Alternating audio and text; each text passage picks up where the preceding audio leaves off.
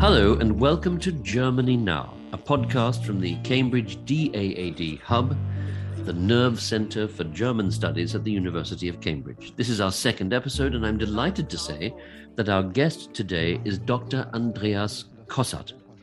Andreas is the author of prize-winning books on a number of historical themes. His first major study was a history of the region known as Masuria, a region to the south of what we now call Kaliningrad, but was once known as Königsberg, and inhabited by a fascinating population of Polish-speaking Protestants. So the Masurians were the subject of his first study, and next came a history of East Prussia, Ostpreußen, and then a book that attracted a huge amount of interest in Germany, a book with the title Kalte Heimat, Cold Homeland, a strange and apparently paradoxical title, which destroyed a myth about what happened to German refugees at the end of and after the end of the Second World War. The myth was that millions of expellees were warmly welcomed into West Germany as fellow Germans.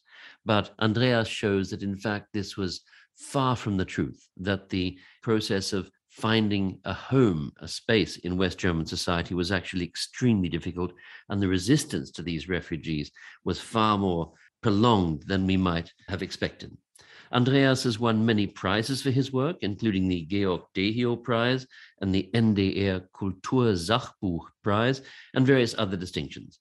But he's here today to talk about his latest book, Flucht, eine Menschheitsgeschichte, which means something like refugees, a global history, a history of humanity. Andreas, thank you so much for joining us. Hello from Berlin, and thank you for having me.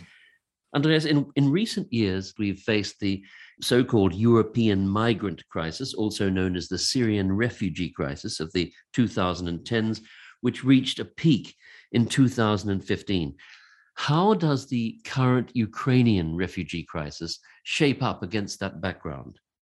Well, currently Putin's Russia is writing yet another chapter of displacement in the history of mankind. And what we see is displacement in the heart of Europe on a scale unseen since World War II. And I just checked the recent numbers, and there are more than 11 million Ukrainians at the moment displaced, almost 7 million internally displaced, and 3.5 million who actually fled the country already. So this actually shows the dimension we are facing right now. And I just came back from Berlin Central Station, which has actually been transformed into a provisional refugee welcome center and shelter. And if you look at this hyper-modern 21st century station building, you are all of a sudden witnessing very archaic scenes of people who are just leaving the trains from Warsaw with just a rucksack and maybe the children just carrying a teddy bear. What an extraordinary sight in the heart of Berlin. I want to come back to Ukraine, and I want to talk more about the current refugee crisis. But let's first of all track back and talk a little bit about the themes of your book, Flucht, eine Menschheitsgeschichte. Because although refugees are very much in the news today, this is also, as you show, a very old story. In fact, it's as old as human history itself. Where does the recorded history of refugees begin? I think the first written accounts are actually going back to the Bible. And the Bible is actually telling the story of exile, deportation, and also homesickness. So we have actually a documented history of refugees dating back to a few thousand years ago. And it has been an integral part of global history ever since. So in other words, what you're saying is that the plight of the refugee can be framed in a theological way, or at least it has a religious dimension. How important has that dimension been in the reactions that people had to the plight of refugees? I was always wondering why there's actually so much resentment towards refugees. And I think the arrival of refugees actually remind so-called host societies of the possibility of being uprooted themselves. And I think that is what refugees and their narratives remind all of us. It could also happen to us.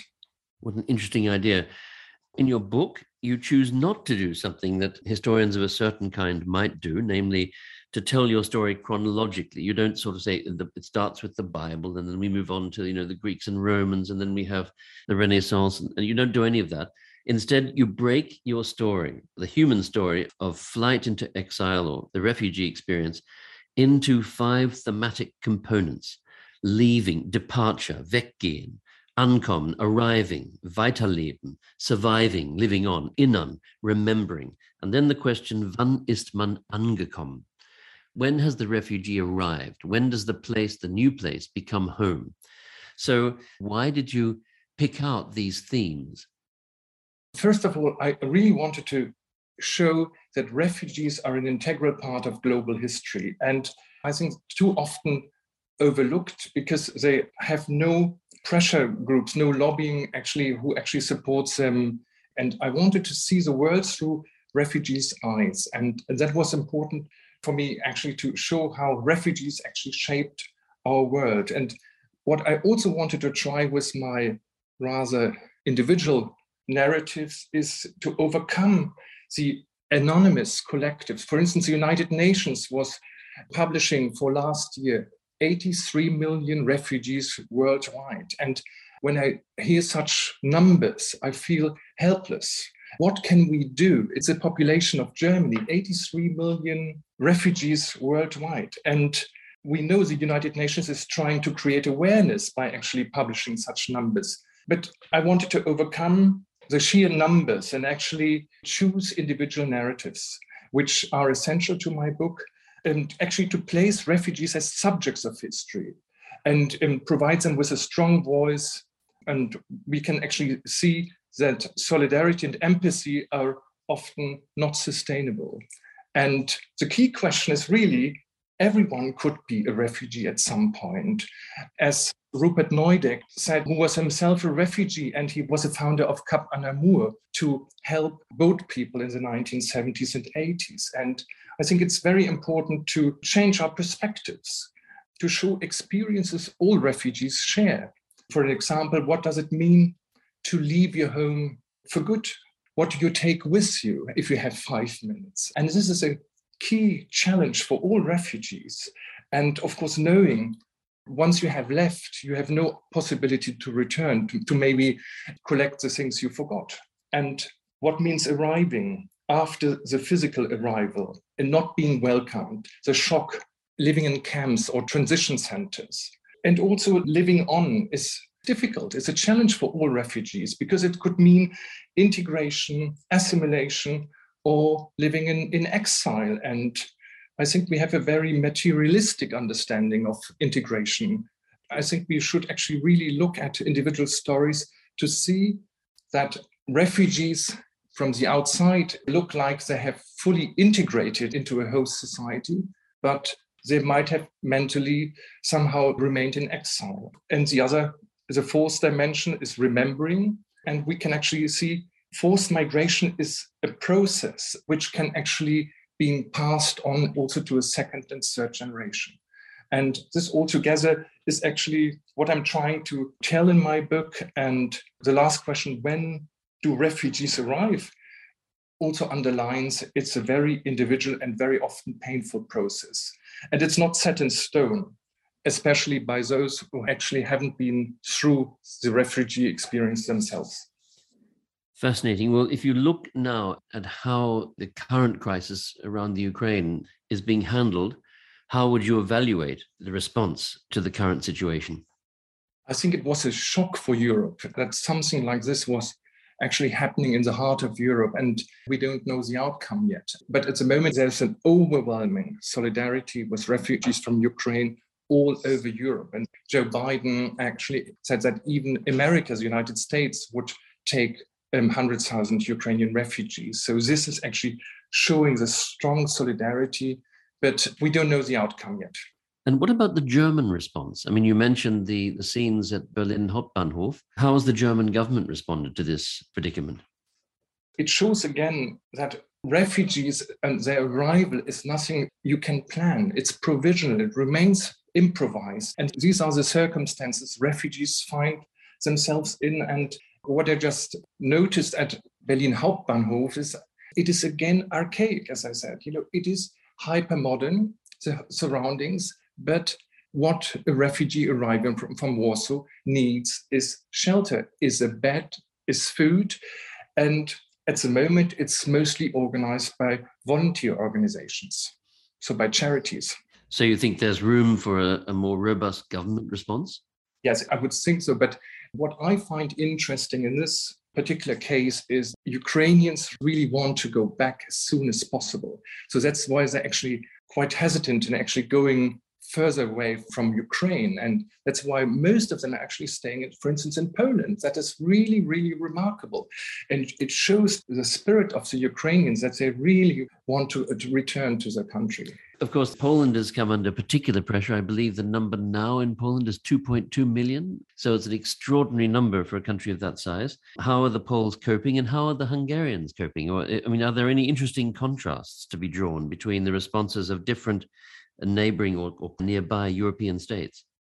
I think in all neighboring countries, what we see right now is that civil society has acted immediately. So it is really a civil society project. It's not that much governments responding, but for instance, in Poland, it's mostly civil society. So the local people actually take refugees into their private homes. And that's the same in Hungary. But all of a sudden, Poland realized, and the Polish government, that they are part of Europe and they need Europe. And Europe is part of another identity. And it's not just an economic union. So in Poland, this crisis is generating a stronger sense of solidarity with the rest of the union, a stronger sense of membership. Is the same thing happening in Hungary? I don't know, but my impression so far is it is much more on the level of civil society, accepting refugees, welcoming refugees, but the government is actually still struggling to find a position towards sanctions towards Russia. So there's a split between Hungarian society and the Hungarian government. Yes, actually, this is, I suppose, when you put it in that way, one of the unusual qualities of this particular refugee situation, that it's overlaid by partisanship around an ongoing conflict, an ongoing war between Russia and Ukraine. That isn't always the case. That's to say, if you think about the refugees associated with the so-called refugee crisis, well, many of them came from Syria, which was, of course, a conflict zone, but not one in which Europeans felt it necessary to side with one side or another. But here, of course, it's a divisive conflict, especially in Central Europe. Yes, and all of a sudden, Europeans realized it happened on our doorstep and it could also happen to us. And I think that is really an eye-opener in many ways, I think. I think it's very interesting what you just said about the initiatives coming from civil society, because one of the points you make in your book is that ordinary people are the ones who are quick to take action. And this was the case for 2016 as well. The volunteers who rescued people from the Mediterranean, and you mentioned Cap Anamur. States are much slower, much more reluctant to take action. And sometimes, if you think about the Australian state, for example, sometimes they can lead the way in shutting borders down to refugees. Yes, it's very often the case. So sometimes it's actually civil society and private initiatives actually pushing their governments actually. But I wouldn't criticize governments that much for being unable to cope, because they are just responding more slowly, and private initiatives can actually come out to the main station in Berlin and just start helping, preparing food, bringing clothes, and it's working. And I think only now we realize the dimension of what we might still face with Ukrainian refugees. It is a process. We don't know yet what's going to happen. And this is also typical for refugee experiences, I would think. That's very interesting. I mean, I suppose what you're saying is, in a way, that volunteers are dealing with their own resources, which they're free to dispose of in any way they see fit, whereas governments are dealing with taxpayers' money. They have to legitimate any measures or expenditures that they make. It's a slower, more deliberative process. I wanted to come to another theme, which is very striking in your book. You reflect again and again on the particular place of women in the history of the refugee phenomenon of flight and exile. Do they carry a special burden, do you think, in the history of I'm thinking now in general across the whole history of the phenomenon, and then perhaps if you could say something about the Ukrainian situation. So what we see now is actually, I would say, the more representative picture of what we saw in 2015. It's refugees are mostly women and children, because they try to escape from war. And we see men fighting or being involved in war activities. And So I would always look at refugee stories as female experiences, and also including, for instance, sexual violence, rape, and the brutality of actually having to manage to survive, looking after children, looking after other family members. That is the responsibility of women. And so I think actually displacement has a female face and a female expression. Finding shelter, organizing food. This is always, or very often, women's responsibilities. We have to bear in mind it's women and children, and they are coming right now. And this is, I would say, the norm. And in 2015, there were many young men, but we shouldn't generalize it. So it was a different picture. And now what we see, people coming from Ukraine, is, let's say, the continuity of an old story of displacement. Very interesting. So in a sense, just reflecting on what you said about women, in a gender order where the tasks of caring fall to women, those tasks are not suspended when they're in a situation of displacement. So they wind up under a double burden. They've got to go through the entire experience of flight into exile, but they retain these responsibilities for elders, for children, and so on. That's the point you're making, that they have this extra burden. Absolutely. And this is actually what we always have to bear in mind. And I would say the majority of actually refugee stories are female stories. Looking through your book, I did a sort of list as I was going through reading it.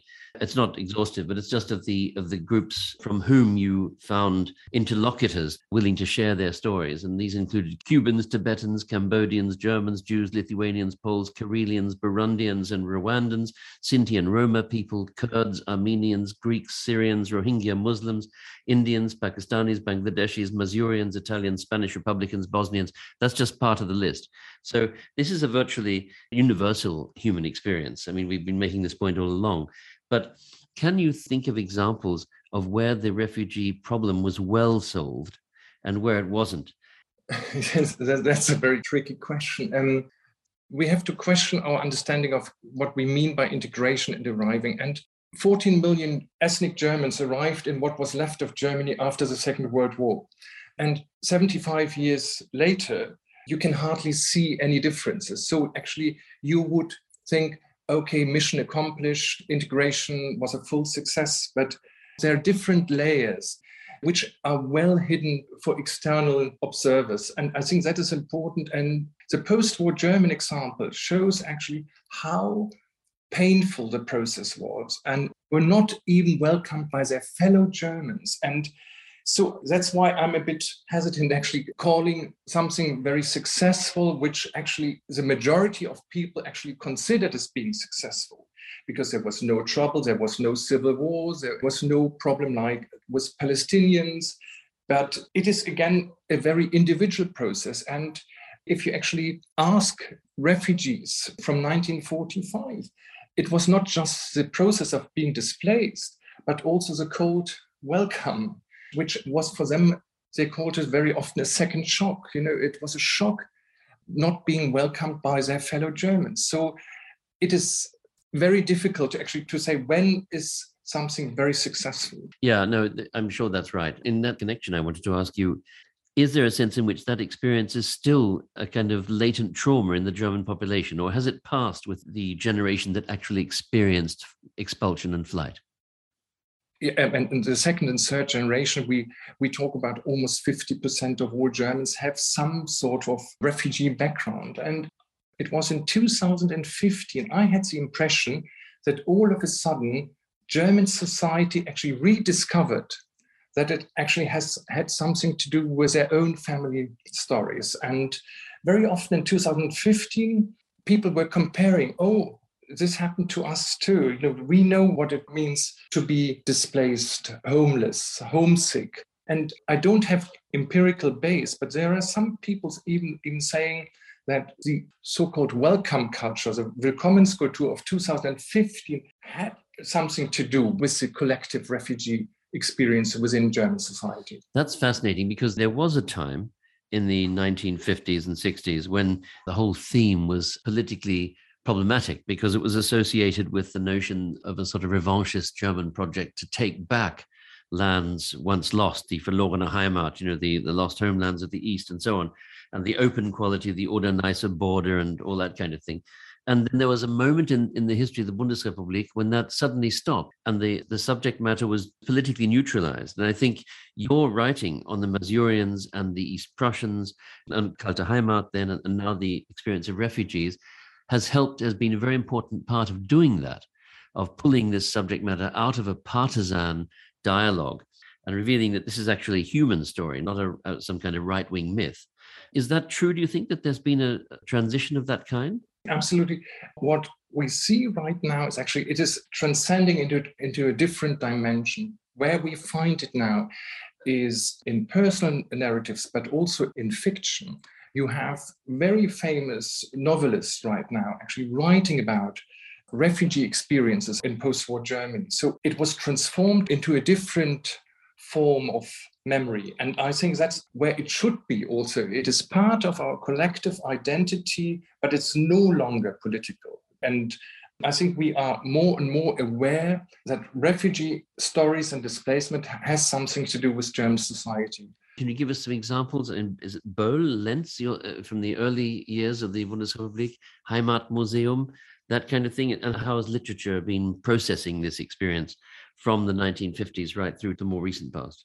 I find it really interesting to look at German post-war literature. And we have Günter Grass, we have Siegfried Lenz, Christa Wolf, also Hertha Müller. And two of the most recent German Nobel Prize winners for literature, Günter Grass and Hertha Müller, came from areas, Günter Grass from Danzig, nowadays in Poland, and Hertha Müller from nowadays Romania. So actually they are part of this ethnic German background, and they have been displaced, and it plays an integral part of their literature, of their way of writing, coming to terms with their loss. And I remember Günter Grass once said in an interview that without actually having lost his hometown Danzig, he would never become a writer, because it was for him very important, and Danzig plays the most important role in his work. And coming to terms with the loss and does it mean for his identity,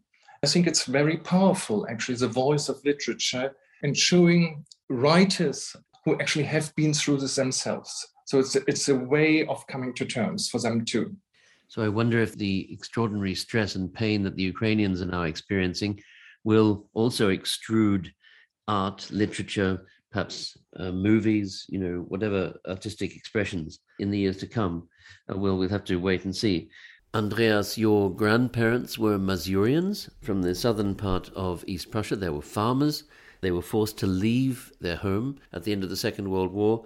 Is that experience part of what shaped your approach to this theme? This picture of the Masurian village where my grandparents came from was all their lives in their living room. And, it's just a black and white framed photograph. But for them, it was like a relic. It was an icon. It was a reminder of what they've lost. And, it's not political. It's just very personal. You just see the farm they lost. And they were farmers. And it is really so typical that something rather trivial all of a sudden becomes very important, because this is the only material connection to their lost homelands. Did your grandparents ever talk about their experience of expulsion and flight? The story of the flight was always present, but what wasn't present was they never talked about their homesickness, but it was something we actually felt as children or grandchildren. It was there. And how did it manifest itself? I would say that they never, ever arrived fully in West Germany, even though they lived for more than 60 years in West Germany, but they never called it home. And when they talked about Heimat, Zuhause in German, it was always there in Missouri, but not in West Germany. So they never set roots again. They remained in exile, actually, until the end of their lives. Perhaps you only really know how deeply you belong to a place when you're forced to leave it. Exactly. And this is actually, the German word Heimat doesn't translate very well into English, but since 2018, the Interior Ministry, they added the word Heimatministerium to it. So we actually have a Heimatministerium. And we saw over the last years a sort of renaissance of the word Heimat. And of course, all of us, we have different approaches, what we call home. It could be a place, it could be a feeling, it could be family members. But for refugees, home is something which is missing. So their reference to Heimat and home is not a luxury debate. It's not about, oh, what do you think? What means home for you? For them, they have to come to terms with the loss of home. So when they actually look at maybe a talk show on German television on the topic of home, they find it a luxury discussion because they lost something other people take for granted. I think that is very important to understand. Whatever we define as the word home is missing, and they have to either replace it or come to terms with it. And I think that's the challenge every refugee carries very often until the end of their lives. And sometimes they pass it even on to the second or third generation. Do refugees ever return to the places they come from? Given the experience you've documented in this book, what kinds of challenges do they face? Well, they very often return to regions which have been ruined by war. And if we look, for instance, at the example of Bosnia and Herzegovina, where the majority of refugees returned, but until now we see actually this almost tribal ethnic conflict. And so for them coming to terms with a new reality, living in a very familiar surrounding, but still they are also confronted by loss and conflict and also not to forget trauma. And I think returning is also a very difficult challenge. But what I would actually like to stress is most refugees have no possibility to return. And for most of them, it's actually a destiny without a return ticket in their pocket. And I think it's also part of the refugee experience that refugees, when they arrive somewhere else, don't realize, mostly for a long time, that they have no possibility to return. So they live actually in this very ambivalent space between actually having to settle in their new lives, but also longing to be home. And this is the dilemma all refugees face. I think what actually summarizes the universal refugee experience is a quote by the writer Alexander Hemmen, who lives now in America, but is originally from Bosnia. So he actually knows what it means being a refugee. And he's saying, the world is full of people who left the place where they were born just to stay alive and then die in a place where they never expected to live. Andreas, thank you for helping us to situate the plight of the Ukrainians in its proper context, the context of exile and flight over many, many centuries. Thank you so much, Andreas. You've been listening to Germany Now, a podcast of the Cambridge DAAD German Studies Hub. And there'll be another episode along soon. Goodbye.